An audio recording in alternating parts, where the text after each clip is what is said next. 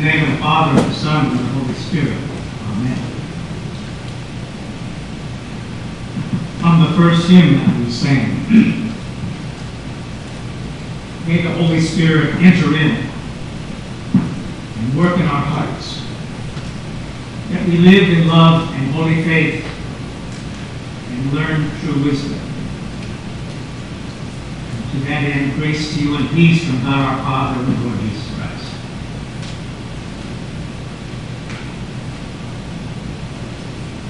I want to take us through some stuff this morning. And I want to stick pretty close to the script I have here. I want to encourage thinking about how we make sense of what we believe. I want to encourage thinking about how we make sense about what we believe and how we live. Especially when the issue is something so basic as the faithfulness of God. I will be using St. Paul's own struggle as an example in the Romans reading just before. But to set this up, and to set up the issue that I mean to raise, let me cite these words also from our service this morning. From Isaiah. Oh, everyone who thirsts, come to the waters. And you that have no money, come and buy and eat without price. Why do you spend your money and labor for that which does not satisfy? Come and eat what is good. Come to me. Listen so that you may live, and I will make with you an everlasting covenant. The prophet says, God says. Or the words from the Psalm. Lord, you are good to all, and your compassion is over all your works. The eyes of all wait upon you, O Lord, and you give them their food in due season. You open wide your hand and satisfy the desire of every living thing. You are righteous in all your ways and loving in all your ways. I'm sure that these good words have their place in today's service because they relate to the gospel lesson and could support well a sermon on this feeding miracle, this miracle of sharing food or multiplying food. And typically, we make good use of the biblical language and the liturgical language that gives us words about feeding and nourishment and banquet. And when these words speak to us about God's promise to nourish life, the words that we are so familiar with are embedded in our worship from our Eucharistic language to our table prayers. God will feed. But let me ask the question. What meaning do these words have outside church walls? I'm thinking of those places of extraordinary family. Did you catch the images on TV? The images of East African Somalia. Perhaps we miss it because of all the political events and the coverage of the Dead Sea debate. But there they were again.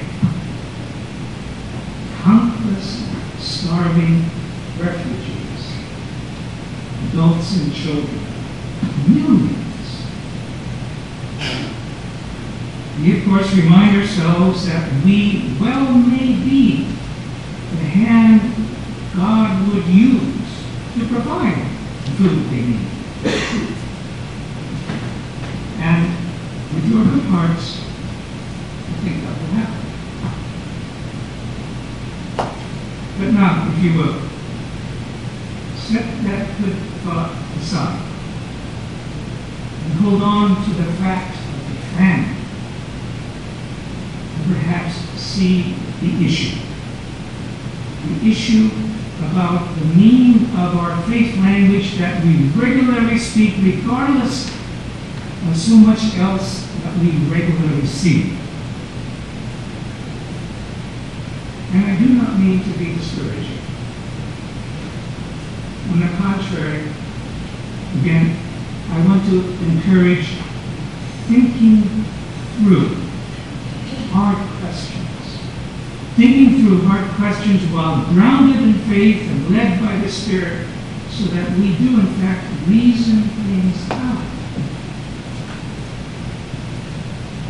We recite. You open wide your hand and satisfy the desire of every living thing. And those words say something about God's character, God's covenant faithfulness to the world He made. But how and where is this faithfulness to be seen?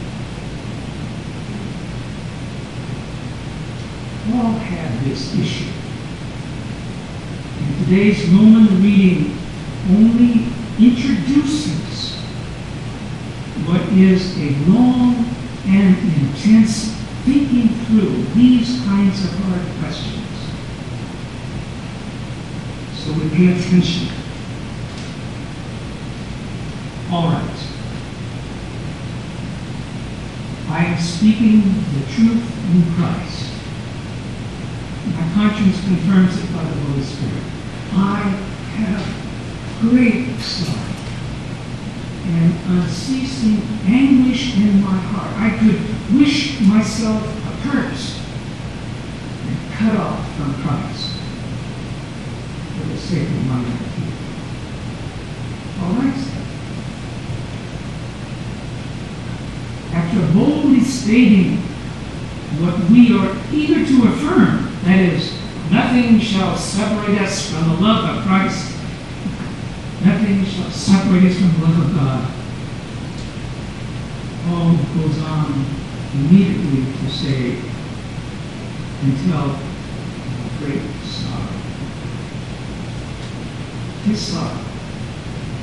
Must he conclude that Israelite, his kinfolk, are out? How can that be after all God's covenant promise? Has the word of God failed? And then, if so, then God's rightful goodness is at stake and at issue. Paul lets himself ask the awful question. And then he works it out. And that's my point. He works it out. And he retells the history of Israel by locating in Christ God's faithfulness to a world that we know also is so filled with legalism and rampant self-interest. But Paul's working that out in faith is a topic for good study. The whole point is this. As Paul did, so also can we. Both take God's faithfulness as foundation and yet search for ways to have that belief make sense. And if the method of your reasoning that seeks to have the belief make sense is different from someone else's method, well, compare. Learn. Talk. Grow. Correct. But see the shared effort.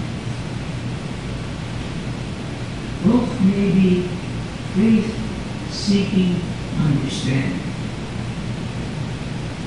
I like that phrase. Faith seeking understanding.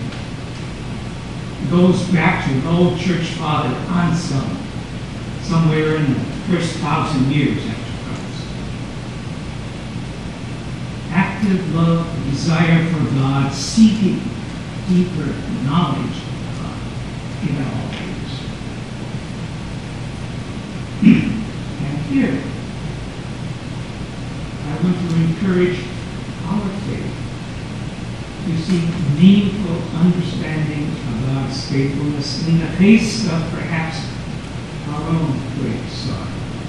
Paul had his great sorrow and he worked it out. I think we have our own great sorrows. Sorrows over awful things that we can sometimes name, such as people are suffering, or unrestrained self-interest and cruelty simply seem to reign. For the sorrows of my partner in life has died. For the anguish of disease is invading my body. For the sorrows of my children need help, and I don't know how to give it. For the anguish of, I know I have hurt some people. I have. And it's caused grief.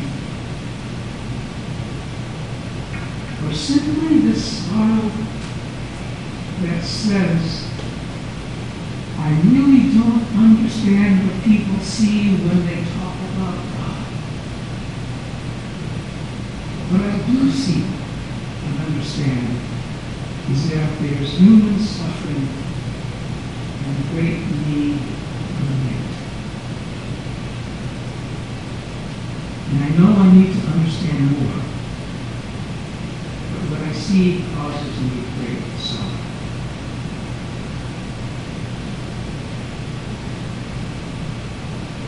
I know sometimes we can only hold sorrow. Sorrow is not removed by explanation.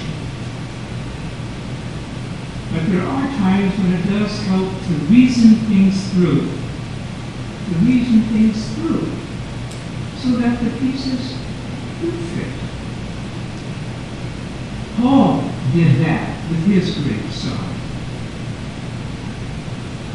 We have a record of his reasoning, which became a theology, complete with scriptural citations. And it's a great example, a challenging example. But I think an example for us to take heart. And encouragement is to take heart. And as you are able to reason it out, practice courageous, honest conversation. Practice courageous, honest conversation. And of course, continue to stay grounded in worship, grounded in a foundation that does sing of God's faithfulness. The words of the psalm, again, are sweet. The words of the psalm that say, you are here, O God, to all. We call upon you. We call upon you faithfully. May we, with God's Spirit, help one another to see that truth, to understand that truth in Christ as we in the church would say. God's faithfulness, we proclaim, is present in the method, in the mystery, in the moment of Christ. a faithfulness that is open to the point of sacrifice. Who can understand? And all I know, all of this, is that there still is much more to hear, much more to study, and much more to say about all of this.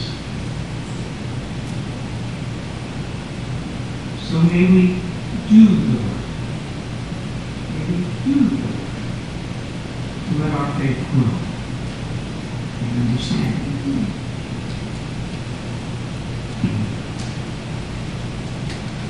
And the peace of God, which passes all understanding, keep your hearts and minds through Christ Jesus.